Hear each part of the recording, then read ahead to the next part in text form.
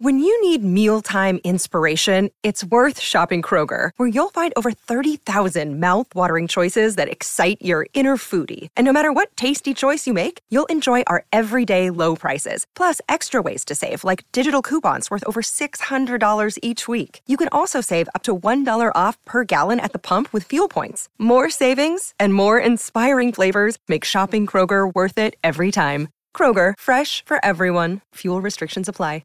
Hello, everybody. This is Marshall Poe. I'm the editor of the New Books Network. NBN listeners like to read books and buy them. So we thought we'd tell you that right now, our friends at Princeton University Press are having a remarkable site-wide sale. You can get 50% off books, including ebooks and audiobooks, with the code 50, F-I-F-T-Y, at checkout until May 31. You can save some real money on Princeton University Press books. I encourage you to go there and check it out. Welcome to the New Books Network. Welcome to New Books in Critical Theory. It's a podcast that's part of the New Books Network. On this episode, I'm talking to Joe Littler about left feminisms, conversations on the personal and political. Welcome to the podcast. Thank you for having me.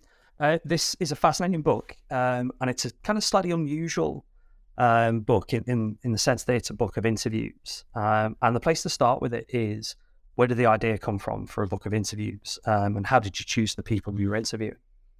Well, I started doing interviews for Soundings, a journal of politics and culture, about 15 years ago or so.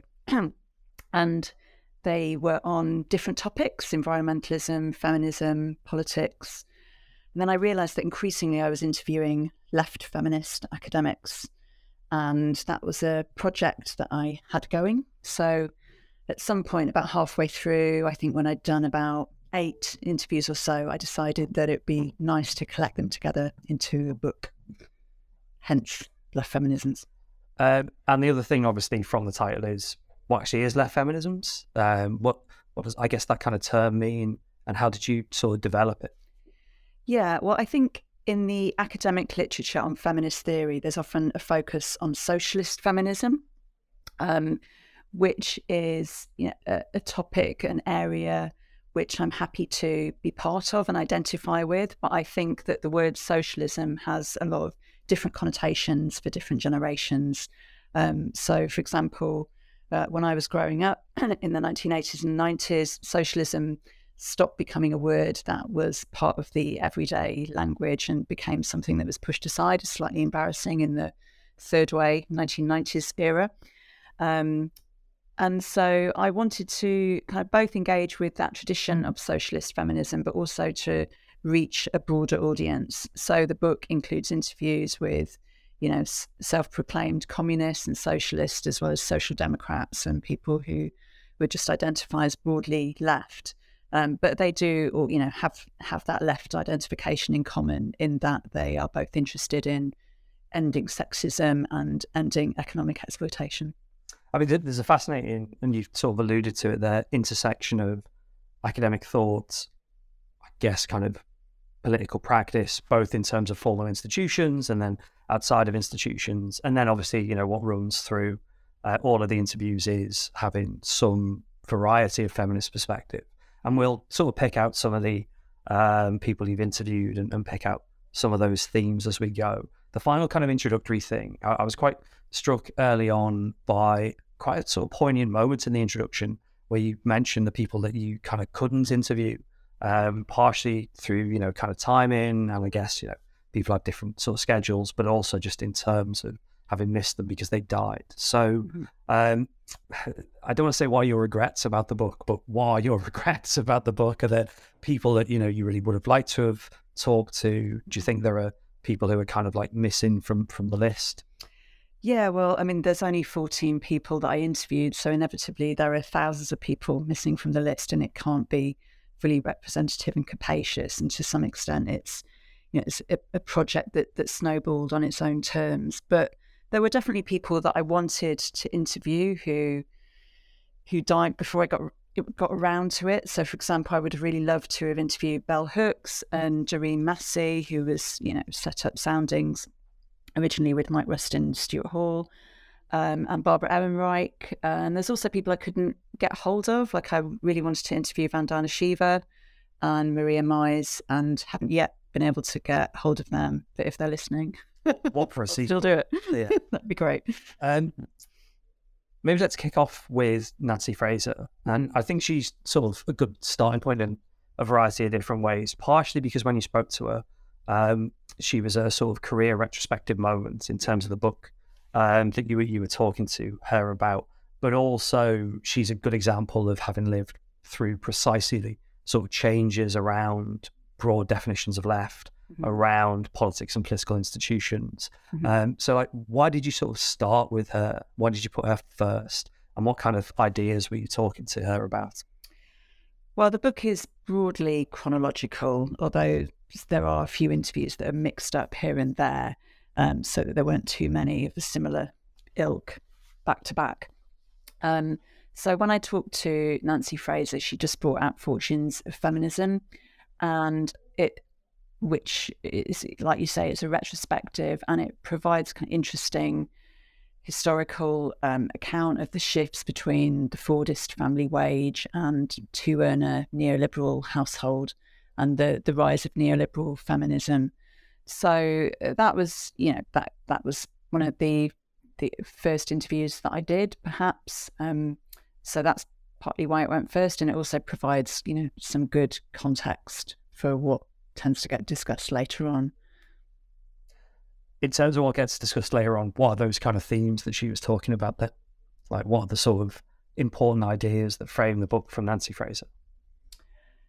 Well, she's talking about the kind of social and material transitions in the global north, how societies become organised along different lines, and she's talking about the rise of what she calls progressive neoliberalism, which is a kind of socially liberal form of neoliberalism, in which women, for example, have been encouraged to lean into corporate norms of the workplace, and you have typically the ideal family being a two-earner family, which is subject to which basically works too hard, so it doesn't fulfill what she calls the universal caregiver model. So her ideal is really that we should have a kind of system whereby you can have supports for care. For example, when you might have a 3 or 4 day week in which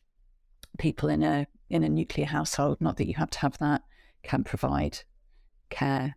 And then she also talks towards the end of the interview, if I remember correctly, about environmentalism. So I asked her, how that had become an important recent part of her work, and how she kind of factors it into her Marxist feminist social theory. I mean, neoliberalism obviously runs right throughout the book, both in terms of, I guess, kind of critiques of it, but various thinkers who are shaped by its context. And if we might jump sort of forward a bit, because you interview, I suppose, one of the leading theorists of neoliberalism, Wendy Brown, and I'm interested to know a bit about, I guess, kind of why Wendy Brown's approach to neoliberalism is so important, kind of how she understands the term as a way of kind of thinking about how others have reacted to it. Mm-hmm. Well, I would say that you should probably read the interview, because I'm representing people here in ways that they might not necessarily want to be represented. But what I take from her account is that she's particularly interested in formations of neoliberal rationality and how they operate at the levels of psychological and social governance, as well as governmental governance. So how those rationalities of people being pushed and forced to operate as specks of capital comes into being, and how it works to, as she puts it, undo the demos, undo the social civil contract and institutions of the Fordist deal and the New Deal and the welfare state in its different forms. So we talked about that.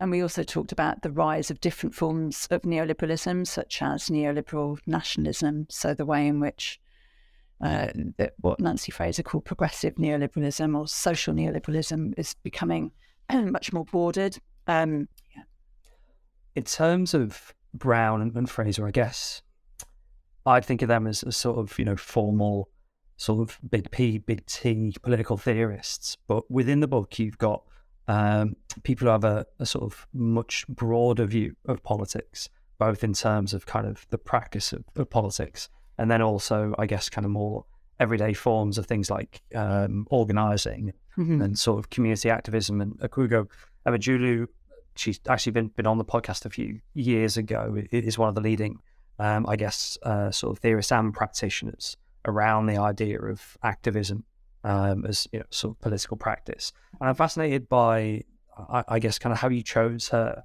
And again, not to misrepresent her, but what were some of the ideas that came up in your conversation with her?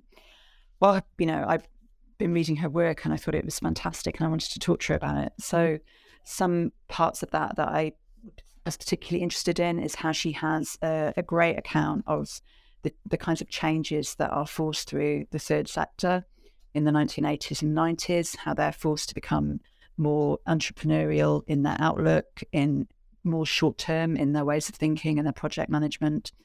So we talked about that. We also talked about activism, as you say, and she's really interesting in how she discusses how we need to broaden out the definition of activism. So we need to not just think about the kind of media images of young white activists doing a demonstration against oil, but we need to think about the kind of community organisation and activism that might be happening, for example, in school playgrounds, which might be happening in terms of people looking out for each other in a block of flats in relation to raids and deportation.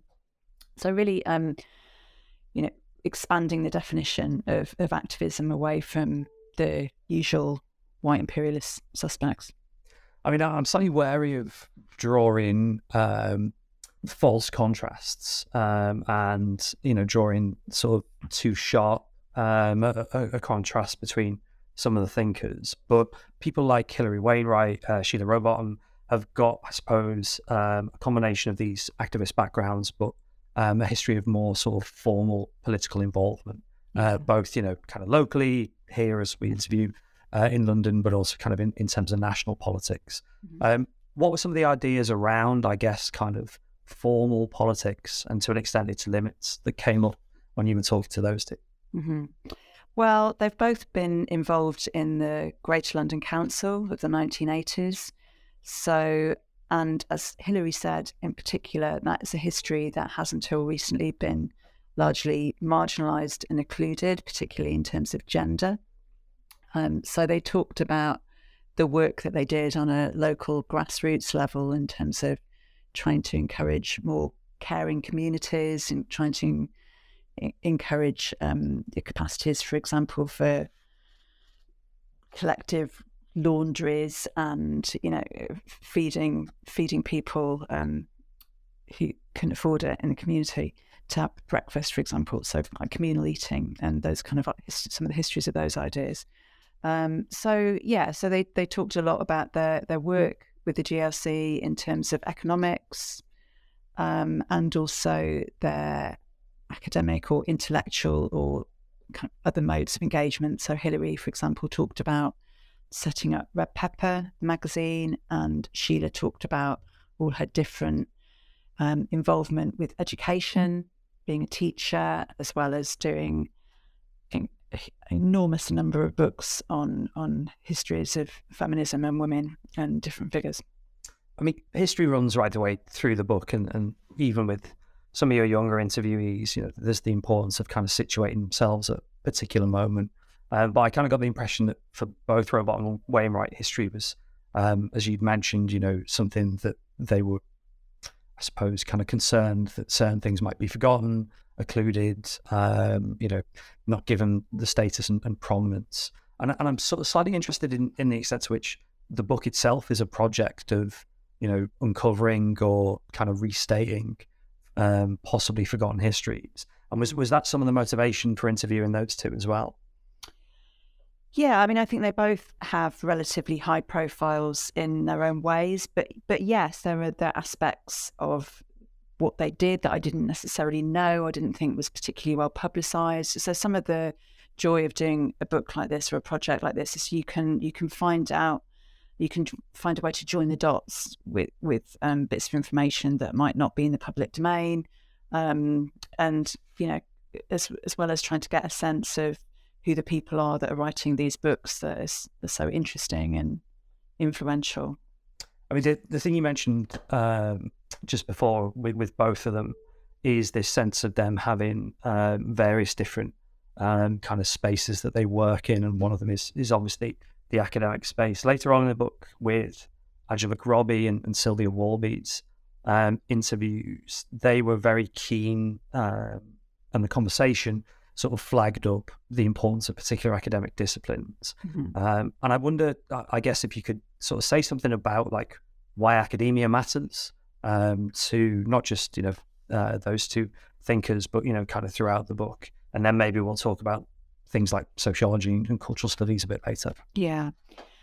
Well, academia matters in a multitude of ways, doesn't it? So it matters in terms of teaching people. And I think that's something that came through quite a lot of the interviews in terms of people's engagement with different institutions and connection with students and teaching different cohorts. So, for example, Sheila Rowbotham talks really brilliantly about teaching kind of racist boys and managing to connect with them and turn around their ideas.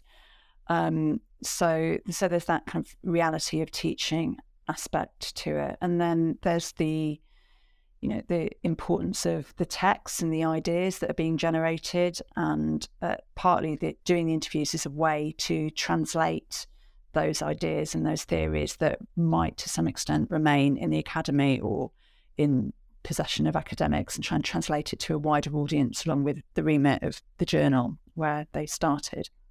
So I wanted to make these concepts accessible to a wider public and to get them to talk about them. And also to kind of interview them as kind of as people who are in particular institutions at particular times and places, and to get a sense of how that shaped what they were doing. So, for example, as Sheila Rowbotham says, the conditions were much nicer when I first went. And Lynn Siegel talks about, how she was a kind of part-time academic, even, with a full-time job. She was basically thought of herself as a full-time activist and a part-time academic in a way that no one could do now because of the ways in which workloads have exponentially increased. So I wanted to, give a sense of those different institutions and how people function in relation to them as, organic intellectuals in the academy as well as outside in the broader world. And those institutions, they're sort of academic disciplines as well. So I think I can't remember exactly, but I think you asked Sylvia Walby something like, was sociology a kind of a good home, for you to work in, and what was your relationship? And then obviously listeners may or may not know, Angela Robbie is one of the people who effectively kind of built, with others, British cultural studies. So why did kind of the academic disciplines get prominence in those two conversations? Well, it partly speaks to my bias as someone who's located between cultural studies and sociology, who's particularly interested in those disciplines. But I am also interested in how, both the kind of institutionalization of those disciplines and the way in which they're framed contributes to generating ideas and thought and potential, or might constrain it equally. So cultural studies is quite interesting in those terms, in terms of how it, saw itself very much as a kind of rebellious anti-discipline, transdiscipline that would rip up the rule book and try and interconnect lots of different topics together to solve the problem of how you understand the conjuncture or the present moment. We've talked quite a lot about British, or at least transatlantic thinkers. The interview with Veronica Gago stood out a bit because her context is very, very different in terms of Argentina and the kind of broader Latin American context for left feminism. Partially, I'm interested in kind of like why you picked her. And again, not to set up sort of false contrasts, but was it, to get that sort of different perspective? Or I guess like some of the others, was she just someone who you'd been reading her work for a while and was interested to talk to her? I have been reading her books. So I had read her book, Neoliberalism from Below, and Feminist International. And found them hugely interesting, and they're also part of the moment of resurgent Latin American feminism as manifest in the activist movement, Ni Una Menos, which links together campaigns against violence against women with campaigns against neoliberal exploitation. So they have some amazingly great slogans. God, I've just forgotten it. My brain's gone dead. We want ourselves alive and debt-free is one of them. So I was interested in talking to her about that and looking at some of the continuities and differences from more local feminisms to me. It was also made possible, bluntly, by increased use of tech. So, I could Zoom her because suddenly everyone was able to Zoom. And before, the interviews that I'd done had been primarily restricted to who I could see in person. I mean, it was interesting how so many of the things she was talking about came up with the other interviewees as well, despite, or perhaps, because of a very different social context, but a broader, as you've mentioned, set of, kind of social conditions and a particularly kind of important moments of things like the impact of neoliberalism on Latin American societies. I guess some of the things she talks about, I'd sort of think about as kind of practices. And later on in the book, practices become really, really important, both in terms of the idea of kind of writing and co-writing, but also the relationship between things like art and curation beyond academia. And, you don't have to pick out individuals in particular, but I'm interested in those two elements actually going beyond politics, activism, academia, to think about things like artistic practice or the practice of writing. Again, I keep saying, why were they important? But where did they kind of figure? Was that just something that came up when interviewing people, or were you sort of interested in foregrounding or highlighting them for the collection? I'm interested in how different people create their ideas and their practices and their politics, their praxis. So, and it's a book of interviews with individuals. I think I started out doing a few more roundtables before the book, but this is the form the book ended up taking. But it was, it was good to highlight, I think, that the collaborative work that people did, whether Veronica Gago's collaborative activism with Ni Una Menos or Gargi Bhattacharya's work with the group of people that produced Empire's Endgame. So Gargi talks about how they co-wrote to such an extent that they no longer knew who wrote what and when. It was really collaborative activity, which is a great example, isn't it, of practice? Yeah. I mean, there's more actually we could talk about there, but I was struck by something you said about Nancy Fraser about, towards the end of the interview, bringing up questions of kind of ecology, issues around the climate crisis. And this comes through from Ware's chapter.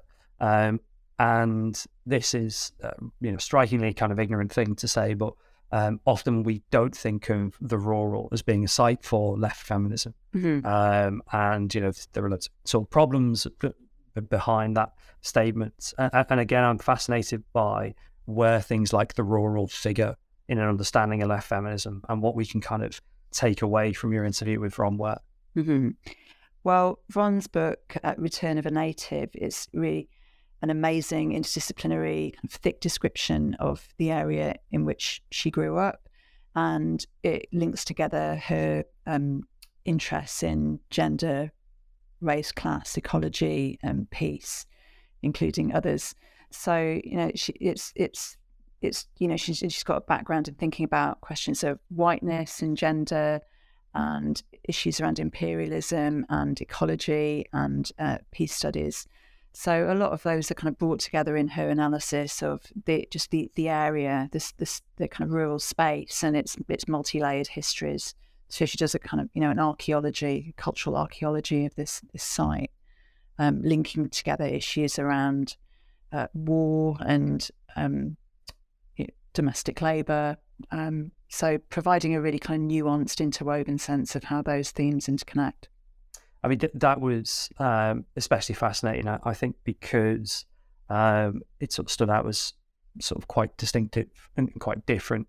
But in their own way, each chapter is very distinctive and different.